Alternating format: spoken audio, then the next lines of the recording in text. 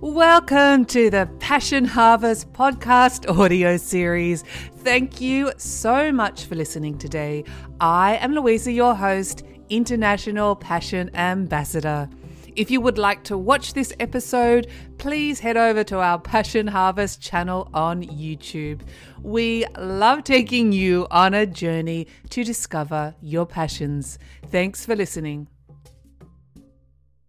Hello, passionate listeners and watchers. Welcome to Passion Harvest. Thank you so much for joining us wherever you are in the world. I'm Louisa, your host, International Passion Ambassador. So excited about my guest today or tonight, wherever you are, Bernardo Kastrup. And Bernardo Kastrup's work has been leading the modern renaissance of metaphysical idealism, the notion that reality is essentially mental.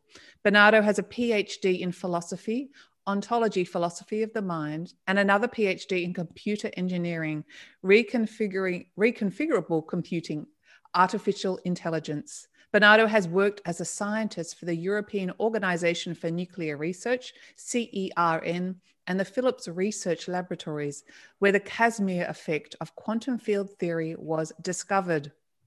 This is going to be an exciting episode, formulated in detail in many academic papers and books. His ideas have been featured on Scientific American, the Institute of Art and Ideas, the blog of the American Philosophical Association, and Big Think, among others. Bernardo's most recent book is The Idea of the World, a multidisciplinary argument for the mental nature of reality. This is his story, and this is his passion. Bernardo, welcome to Passion Harvest. Thanks for having me. It's a pleasure to be here. Thank you so much. I know you've got a busy schedule, so I really appreciate you being here. I'd love to start by what is consciousness? In simple terms, not such scientific terms. It's the kind of thing we all know what it is, right? The difficulty is in putting words to it. Consciousness is that which underlies every thought, every feeling, every emotion, every fantasy. In a sense, it's all we know, because whatever is not in consciousness and has never been in consciousness might as well not exist. It's the only carrier of reality that we have and can possibly have. So if I were to define it technically, I could say something else, but it's basically that thing that underlies all experiences. And so I'm sitting here talking to you now, or across the screen. Is this real? I mean, what is real? But is this reality, or is this just my perception of reality? It depends on how you conceptually define reality and perception. Is it real as an experience? Of course it is. You are experiencing it. It's real as a content of consciousness. But if we implicitly define reality as something that is fundamentally outside consciousness, some kind of abstraction of thought that we imagine gives rise to the content of experience through perception, if that's our definition of reality, then the answer is, well, you don't know, I don't know, because it depends on whether that abstraction is true. Personally, I think that abstraction is not true. I think all reality unfolds in consciousness, in mind, although not in your mind alone, not in my mind alone, not in the mind of a living being alone, but in some kind of mind at large, within which we are immersed. So we're all intricately connected. It's almost like, I think you've mentioned about multiple personalities. Our thoughts are almost multiple personalities of the one God, creator, whatever you want to call it. I'm not sure what you use the terminology for the one.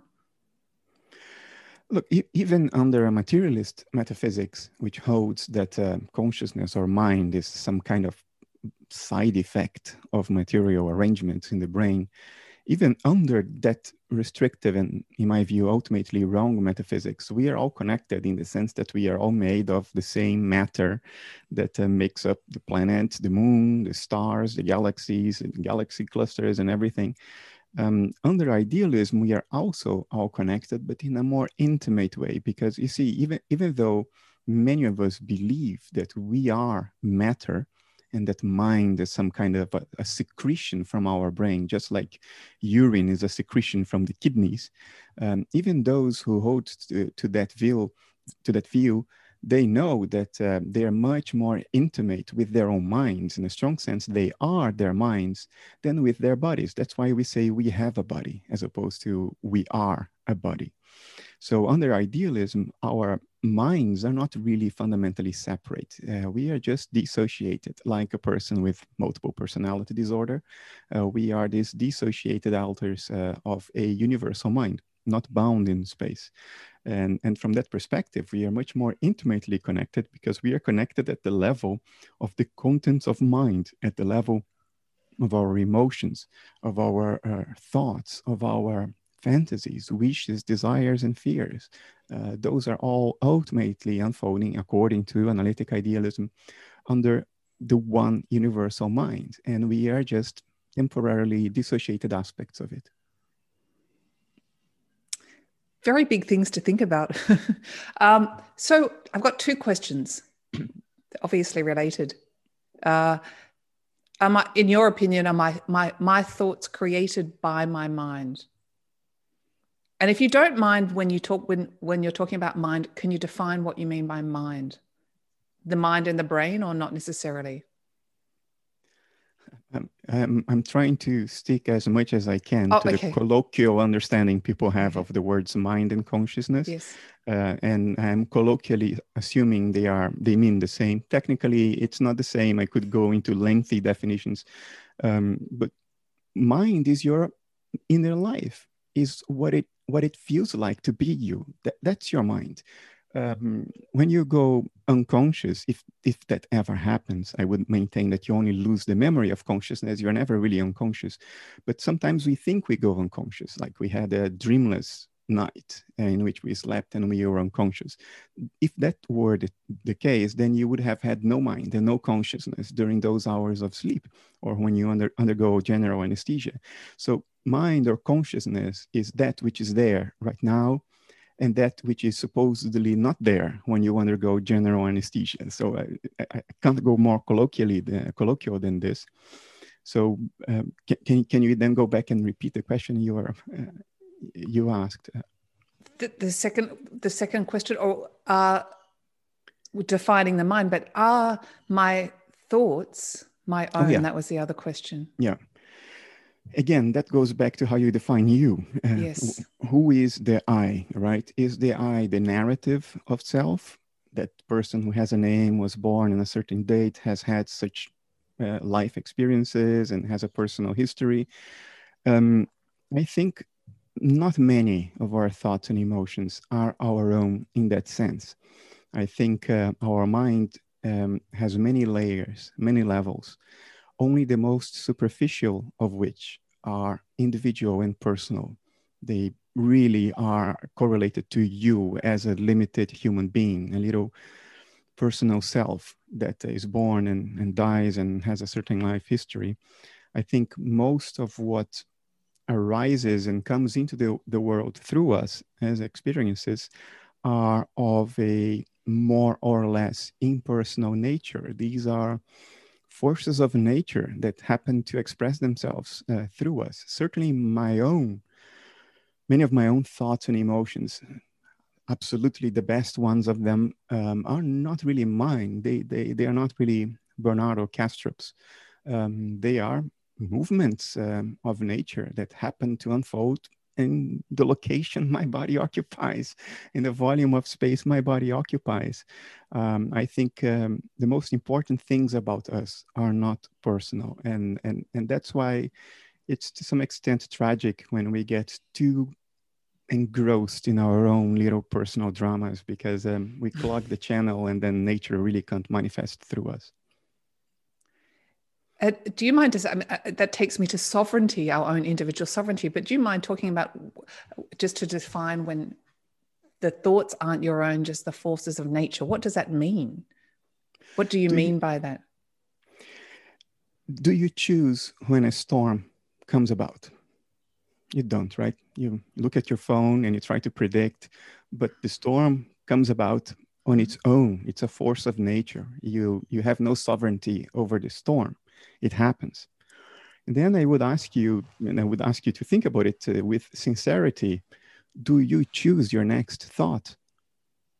I don't. I'm thinking about that. I mean, we're having an interplay of a conversation here, and thoughts come into my mind of what's the next question, and I'm trying to understand all the big questions you're asking. Other thoughts I'm thinking, what's going to be my next question, are not really my own. Okay, then we can make it easier by thinking about a different type of thoughts. Bad thoughts, which, goodness knows we all have all the time.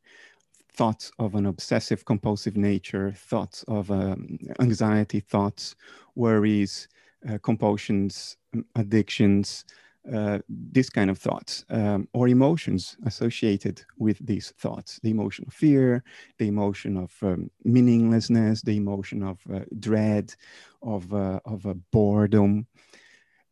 Do we choose to have them? We can't possibly do that. If we had control over our next thoughts and our next emotions, nobody would be suffering. We would have physical pain, but nobody would be suffering. Yet we are all suffering. So do we really have sovereignty over what we see and regard as our own minds? I would say we don't, because even the individual self is just a little narrative.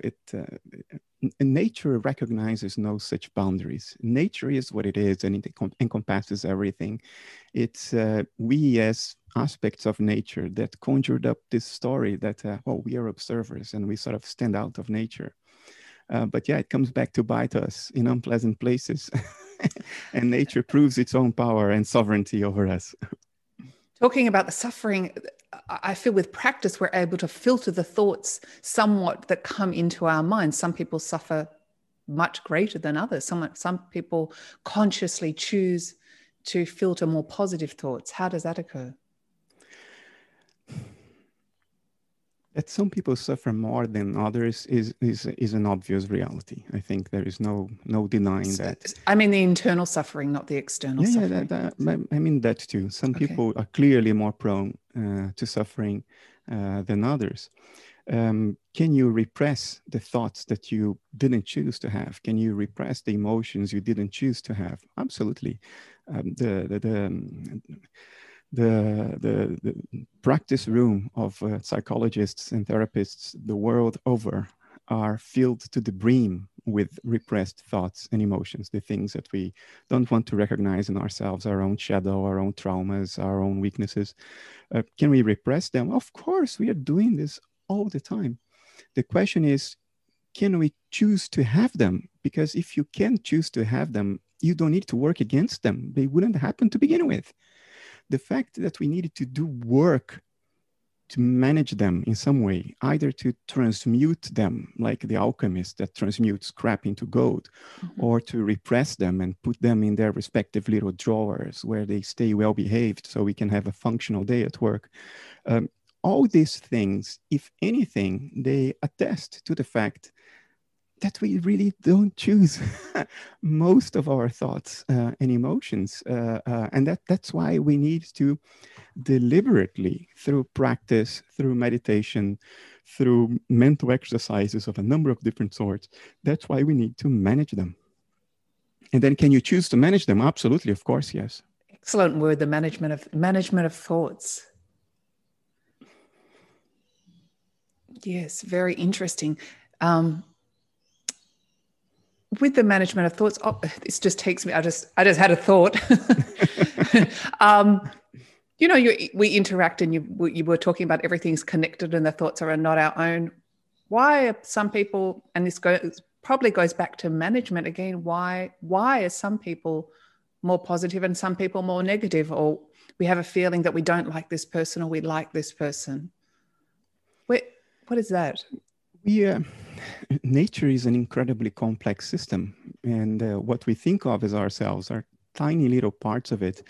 I don't think we are even biologically equipped to have a handle on this, to explain why certain things are and other things are not, because that would require taking the kind of helicopter view that we can't take immersed as we are in the flow of nature. I mean, we are animals. We were up in trees a couple of million years ago, which is the blink of an eye in the history of this planet, the history of life on this planet, which is which is 3.5 billion years old. 2 million years ago is nothing, nothing. And we are up in the trees. So can we make sense of why certain people are the way they are, do what they do? Can we explain Hitler? I don't think we can, but I think the healthy attitude is one of humility and aware ignorance. And by that, I mean being deliberately aware of what we don't know, and therefore not rushing to judgment. Judgments of the kind, my life is meaningless and I am worthless. Because who the hell are you to know that? The moment you displace air simply by existing in the world, you started off a causal chain in nature, the reach of which you cannot begin to imagine. You do not know what has changed because of the fact that somebody one day looked at you. So I think that the right attitude is this of aware ignorance and humility. Hitlers are born in this world, and I'm using his name because he happened to be a more or less recent one. There are many of which are less visible and less famous. And there are Gandhis and Buddhas and Jesuses. They also happen. All of this clearly seems to be part of the intrinsic potential of mind. And by that, I mean mind at large, the mind that underlies nature, the consciousness that underlies nature, and out of which, and by virtue of which all of these things happen. I mean, absolute evil and absolute good are part of the potentials of whatever it is that's going on. And so are we. I think for me, that's my own personal attitude, an attitude with that little, I mean, I will fight the good fight, because I think that's part of our role in the world, is to fight for the things we believe in. But in my heart of hearts, increasingly as I get older, my attitude is one of less and less and less judgment.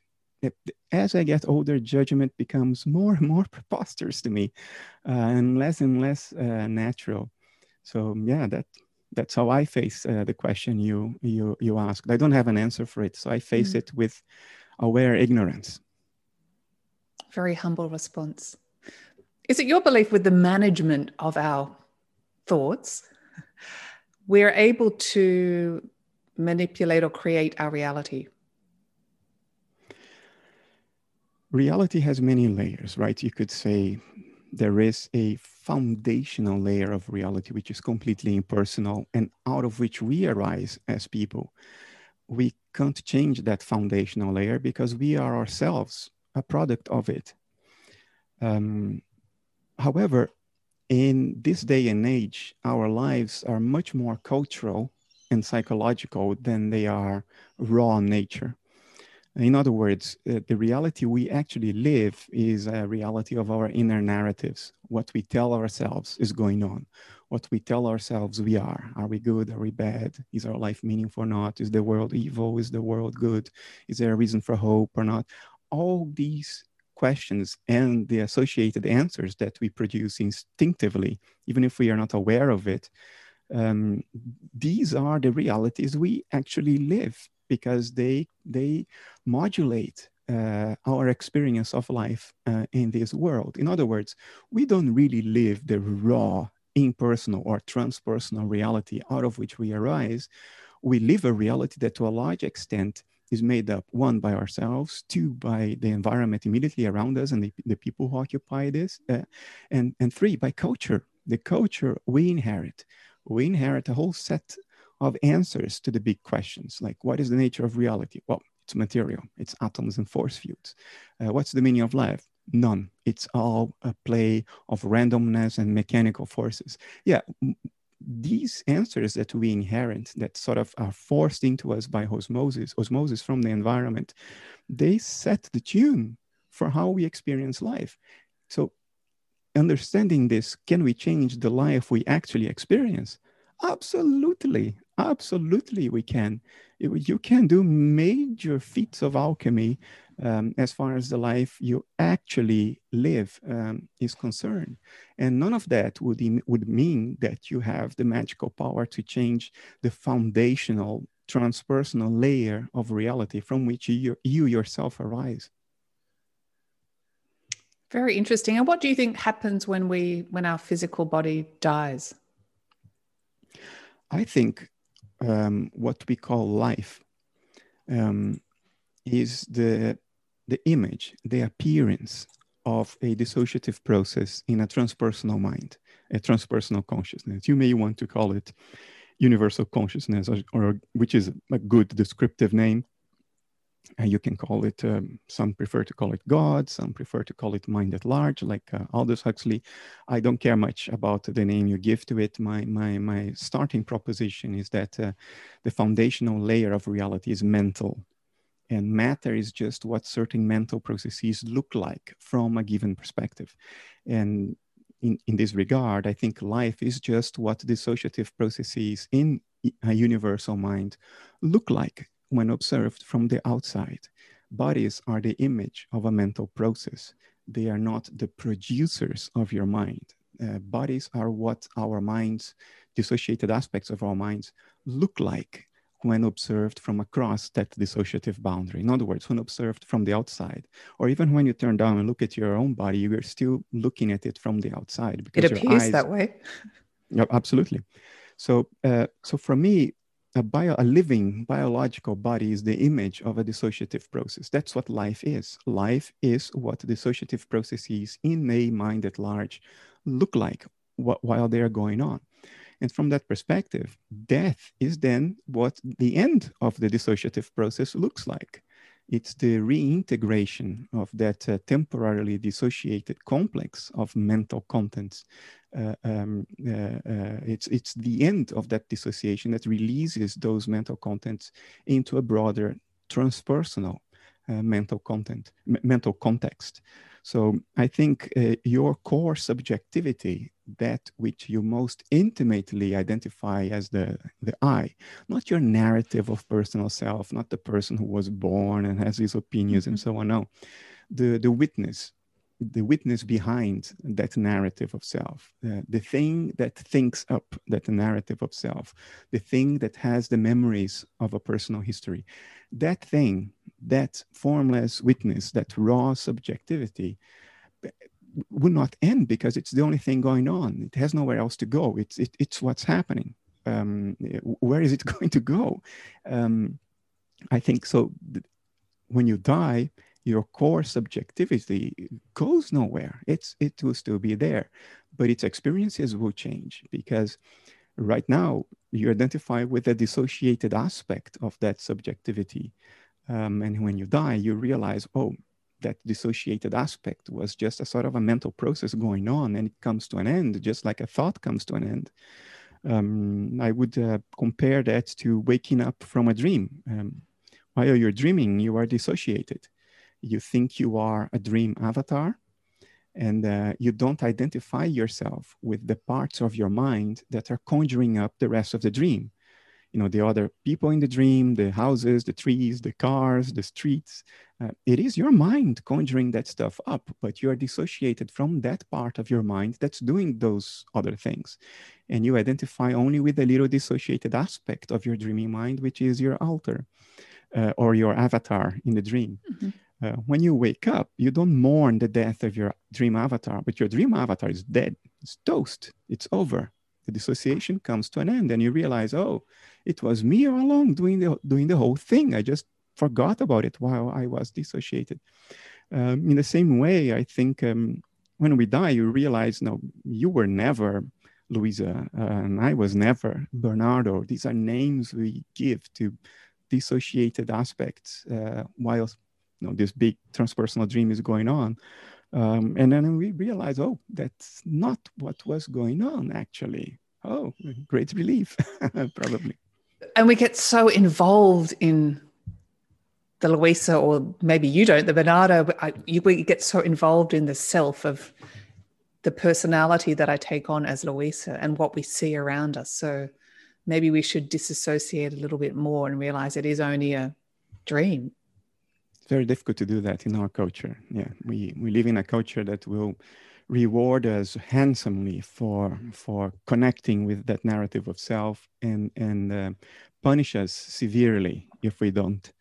So it's an art to live inserted in this culture and still maintain an awareness that you are just part of the entire world. I remember, and it's good that I still remember this because it gives me some solid ground that I can always refer to in my own mind. I remember when I was like 9 years old, for a period of 6 months, I regularly had that thought that, oh my God, I am me. I'm not the world.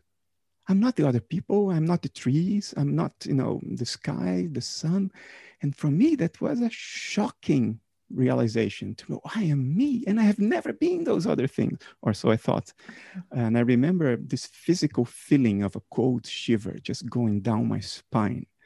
And that happened for 6 months, this amazement, this metacognitive realization that I am me and I'm not the rest.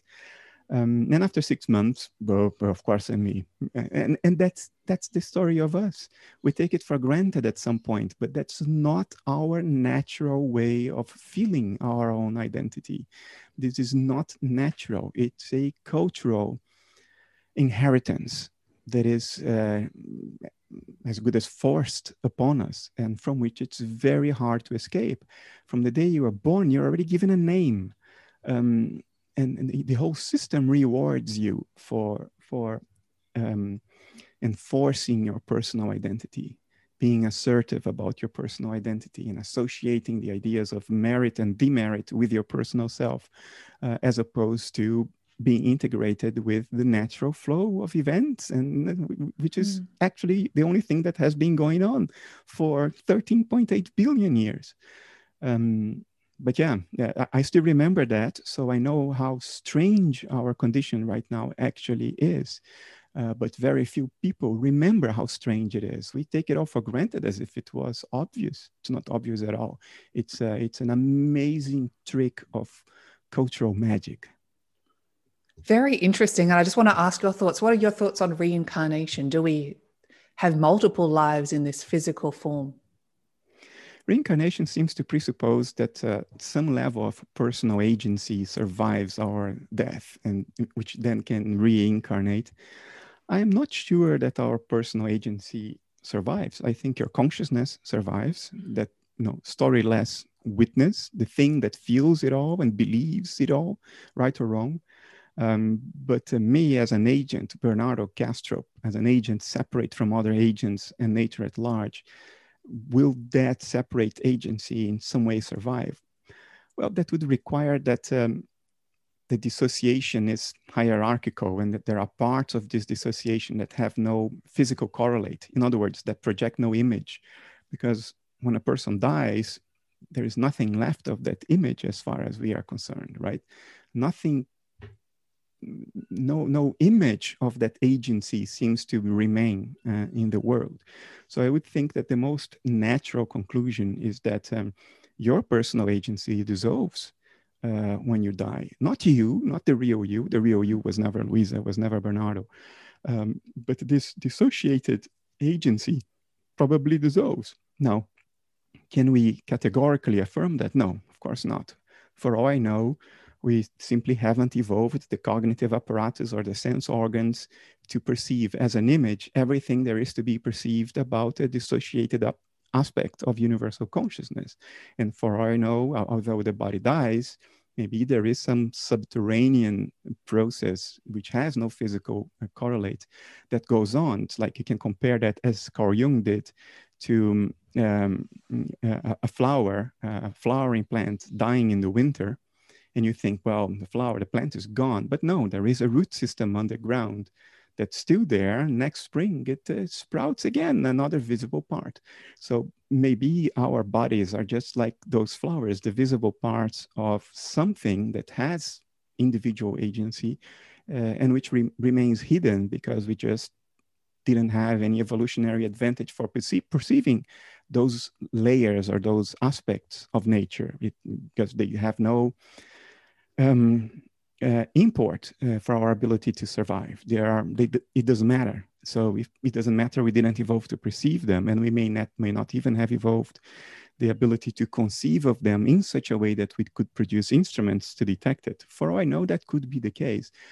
Either way, I don't think it's very important, because a lot of the evidence around reincarnation has to do with I'm trying to create meaning to Louisa again. I just realized that. Sorry to interrupt, but I thought, oh my God, I'm trying to create meaning to Louisa to be reincarnated. Otherwise, we try to do that all the time. But the key is to realize that the meaning is in nature at large, and you are it.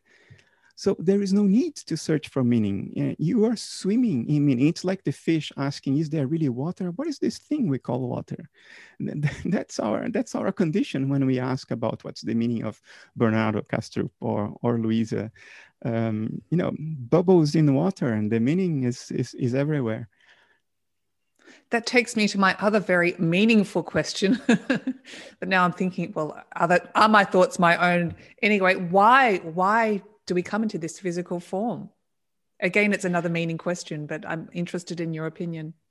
I will answer that. I have an opinion about that. I think there is a why, there is a meaning, but I want to preface my answer by saying nothing in nature enforces the need there to be an answer to this question. There may be no why. It may be that nature simply does what it does, and that's all there is to it. Know what I mean? Mm-hmm. So when we look for something else, we have to stay alert for the fact that it's not a given that something else is really there. Nature is not necessarily a premeditated system with a plan. It may be purely instinctive. It may be doing what it's doing because it is what it is. Mm-hmm. And that's all there is to it. Now, having said all that, I think if nature is pushing towards anything, and we have to take life on this planet as the example, because that's all we know, that's all we have. There may be life in other planets, but this is the one we know. So based on this alone, I would say that 3.5 billion years of evolution seem to be pushing towards what we call conscious metacognition. In other words, self-awareness, the ability not only to experience things, but to know that you experience things. That's what raises our heads above the flow of instinct. Instinct is conscious. Animals experience things, but they never ask the questions, what's going on? Who am I? Why is this happening? These are questions that arise when you start self-reflecting. In other words, beyond raw experience, you start investigating the experiences themselves. Why do I have this experience? Why do I suffer? What is it about me that makes me suffer? Why am I alive in this world? Why am I experiencing this world? What would be different if I were not around? What would be different if life didn't exist? These are all metacognitive questions, questions of self-reflection. And it seems that 3.5 billion years of evolution have pushed towards it at great cost, at unfathomable price. Let's look at the price. Human infants are born with gigantic heads because we seem to require a very large neocortex to have self-reflection. And before modern medicine, that killed a lot of women over the years because we have heads that simply don't pass very nicely through the birth canal. Now, this is a small price. Look at the big price we are paying now. We may be ending this planet. What a huge price nature is paying. There is a species around right now that from one day to the other can blow up the planet, can extinguish the experiment of life on this planet. Enormous price. It's like going all in a poker game with only a pair of threes and hoping that you're still going to win. Another huge price. It is self-reflection that makes us suffer. If you don't have self-reflection, if you don't have that narrative of self, because you see, you need self-reflection to identify yourself as an individual experiencer. If you don't self-reflect, you don't have pain. You don't have hunger. You are the pain. You are the hunger. You understand what I mean? I do. It reminds me of, puppies or animals. They're so happy all the time. Exactly. In very simple terms. That doesn't mean that they don't have physical pain. Physical pain is there, but suffering is more than pain. Suffering is when you amplify the pain through a story through a narrative in your own mind about why that pain is happening, that it will never go away, that it's getting worse, that you didn't deserve it. Or, these are the narratives we create, and they are responsible for the bulk of our life, of our experiences. So self-reflection has given us mastery over the planet and equipped us to do philosophy, to investigate nature and try to figure out, what is this all about? At the enormous cost of unfathomable suffering. So nature seems to be pushing towards it despite all the suffering. So to finally answer your question, I think the meaning of it all is the metacognitive recognition of what the universe is, what it's doing, which then equips us to pass moral, well, I don't want to use the word moral, to pass a form of value judgment on it. It's the one thing that allows nature to contemplate itself and say, is this good? Is this what I want? Or is this an aspect of me that I have to work on? Is it good that a pride of lions brings down an elephant and consumes the elephant for 6 hours with the elephant still awake before the elephant passes out after his hind legs are all consumed 6 hours on? This is nature. In your backyard, ants are cutting up earthworms alive for hours, right in your backyard. It's a bloodbath. We may be the first eyes of nature that finally are able to turn back and look upon itself, take notice of what's happening, and then tell ourselves, okay, what is it that's going on? What am I? What is my role in this? Am I the whole of nature? If so, what am I doing? Where am I going? And it seems that this kind of self-reflective recognition seems to be the great value of life. And so the bad news is that we pay a huge price for it. The good news is that it invests everything with tremendous meaning, especially the worst possible suffering, because it's only when you suffer that you stop and think. Otherwise, if we were all living Epicurean lives of delight, nobody would be stopping to think about the big questions. So we have suffering to thank for meaning. And everyone's life has meaning. Even an infant that was born with an incurable disease and died half an hour later, what impact that infant has had in the lives of its parents and the doctors and nurses who took care of it, the people who hear the stories. I mean, everything, every sneeze you make is imbued with a cosmic meaning that we are just not equipped to take full account of. I'm thinking about what you said. It's very deep and meaningful. I just wanted to ask you, this is another thought, maybe it's not my own, good and bad, right and wrong, evil or good. Is this inherent to our nature? Are we born with this, or is this something that we learn? I would say it's clearly a part of nature, what we call evil. It's happening everywhere. How implausible would it be to say that human beings and even animals don't have inherent evil, this thing we call evil in them? I mean, orcas have been observed to play with half-eaten sea lions for a long time, just for fun, throwing them about out of the water and like a racket, playing tennis with half-dead sea lions. Animals can do this. Nature is full of it. We are full of it. Just look at our history. The history of human beings have been the history of kindness and evil, both hand in hand. So I think one is hard-pressed, very, very hard-pressed by an overwhelming amount of empirical evidence to say that evil is not natural. It's clearly natural. And I think a less naive culture would recognize evil's right to exist. That's one thing. What we cannot do is give evil free rein, because we are beyond that. We finally, at great cost, developed self-reflection. We can pass value judgments from a point of reflection, which the rest of nature can't. We can. I think it would be unspeakable irresponsibility to not accept the moral responsibility that comes with this. So we cannot give evil free rein. Most of the times, a lot of the times, evil is dysfunctional. It doesn't serve whatever ultimate telos or ultimate goal nature has. Every now and then it does. And in Indian philosophy, that's plainly recognized. Shiva, the god of destruction, every now and then goes and does his dance of fire that destroys everything so we can escape some local minimum and progress, because sometimes you can get stuck in a place where wherever you go, things get worse before they get better. But if you would only keep going, they would eventually get a lot better. But we don't do that because we seek comfort, we seek safety.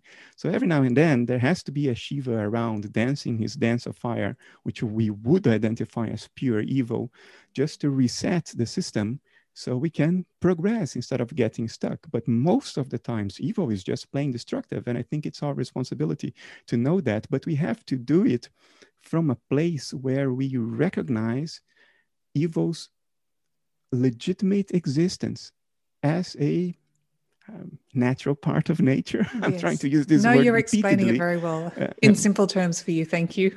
It's much better than to close one's eyes and say it doesn't exist, or worse, to say it doesn't have a right to exist. Because the moment you do that, that's the moment you give evil the energy it needs to come and bite you in the butt. Mm. Interesting. On a personal level, we've talked about thoughts that are not your own. Do you ever stop thinking about all these major universal truths and questions? For a very long time in my life, I couldn't. I was, and that was the inspiration for my first answer to you, which is, do I choose my thoughts? Do I choose my emotions? Mm-hmm. I would have never chosen to do philosophy with the intensity I have done for over 10 years. I just didn't have a choice. It wasn't me, Bernardo Kastrup. Bernardo Kastrup is a kid. He loves to build computers. He happens to have a PhD in computer engineering. And I love to sit back there in my workbench, which you can vaguely see, and build my own computers. So when I am doing that, I stop thinking about these great questions. And I have been able to do that again only this year. My daimon has sort of let go of me, gave me a little room for maneuver to dedicate to my own self-interests only this year, after over 10 years of continuous subservience. Suffering and thinking. Yeah, it's not easy to do philosophy. History has shown that philosophy can kill you. It has killed more than one philosopher. But I'm doing a lot better now. Reveling in the few hours a day I don't do philosophy. I'm glad to hear that. So in some way you found a management process for your own thoughts, or you're not your own thoughts, for the thoughts that come into Bernardo. Yes, but it was the reverse of what you would expect. This partial little freedom I now have has only come after, at some point last year, I completely surrendered to this force that dominates me, and which basically is the engine of my philosophy. I basically said to it, like, okay, this is my lot in life, fine. My freedom will be in my willingness to allow you to play whatever role you want to play through me.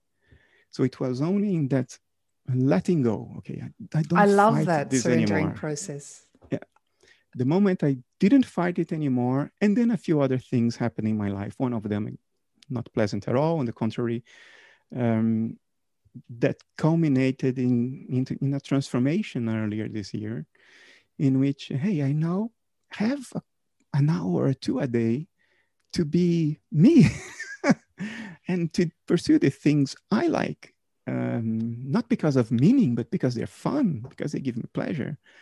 And it's the great relief. It's like I swam up to the surface and took a breath of air after hours, years submerged.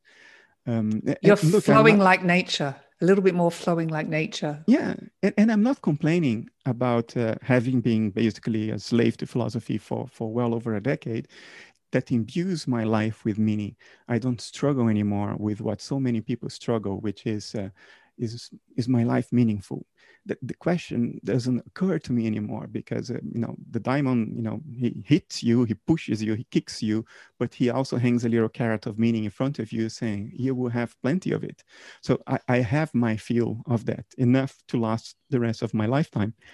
But that I can now, in addition to not regretting those 10 years and being happy about those 10 years, that I can now also take care of Bernardo the kid for an hour or two a day. Oh, that's fantastic. Yeah, it's a great year for me, 2020, although it's a very hard year for most of the world. I just want to touch on that, about being joyful and childlike. How important is that to our personalities, our self, our mind? For me right now, it's very important in terms of my well-being. I think, we tend to associate childhood with naivety. But there is something else that was happening in childhood, which was very valuable, which is we were much more connected to the roots of our being, as opposed to lost in conceptual thinking. When you're a child, you're rooted very deeply in nature, and you're still listening to what happens in the roots, what the commerce that is taking place through the roots, because that's all you have. And then we grow up and we get all this conceptual baggage, which obfuscates our foundational, primordial senses, our primordial channels through which we are rooted in nature. They become obfuscated, and we live the life of narratives in our heads. So I think for our well-being, it's important to remain connected with the roots. What did you really like when you were a child? What was really fun for you? What did you consider important? Forget the narratives of, is it good to the world? Am I being a good person? No. Forget all that. Just the feeling. What made you feel good? I think it is very healthy to reconnect with that. And I'm very glad that I'm finally able to reconnect with that. Having said that, Luisa, I don't reject the decade plus I have behind me, in which I was just not able to do that. Philosophy consumed me sometimes 20 hours a day. Wow. I would literally sleep 3.5 hours when I was in the throes of organizing a new book inside my head. I mean, by the time I start writing a book, the book's done. But in the throes of composing a book inside my head, I could go for weeks with very little sleep, or falling asleep at midnight and waking up at 2:30 in the morning with a thought and coming back here up to the office because I needed to let that thought go out. It was like glowing hot metal inside me. It has to pass through. You cannot hold it inside. So I don't reject that. There is a sense in which it was horrible, but there is another sense in which it was massively beautiful, because the meaning that comes with it is just overwhelming. And it gave my life a tremendous sense of meaning, to the point that after I wrote the book you refer to, The Idea of the World, when that book was done, and that happened before a couple of times, I had the thought, if I die tomorrow, it's all right. And that's such a great feeling to have. It's a release. So I don't reject any of that. I'm not trying to badmouth my diamond, the Socratic diamond I have. I'm just saying that my well-being now, forget meaning, my well-being, my mental and physical well-being right now is fantastically enhanced by my recently conquered ability to reconnect with my child self. Yeah. Well, I want to say congratulations. Are there certain processes that the personality needs to go through in life in order to, I don't even want to say the word evolve, but to reach a level of wholeness? Well, to use my own life as an example, I would say absolutely yes. And you don't know it when you're going through it. You only know it in hindsight. But there are so many key junctures in my life which were seemingly innocent at the time, or meaningless, to use that word again, meaningless at the time, but in hindsight have proven to be crucial, junctures on the road when something was constellated, that enabled everything that happened after that.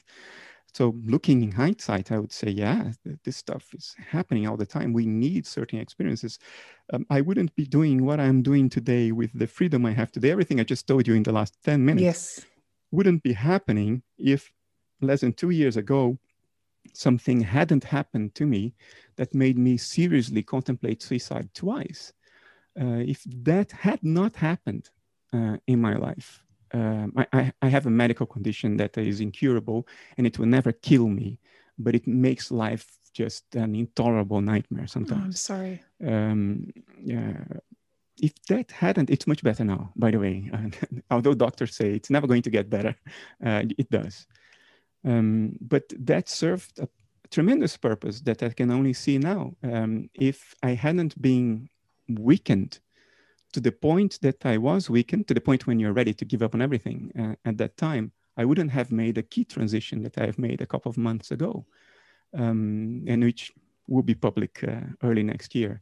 But I've parted with a career of 24 years to do something completely else in my life that I wouldn't have done unless my defenses had been just exterminated, not shaken, just crumbled, completely decimated by a force that there's no words to describe. A tsunami. A cyclone. Yeah, so at the time, I had a tremendous grudge against it, as you can imagine. Something that makes you want to check out.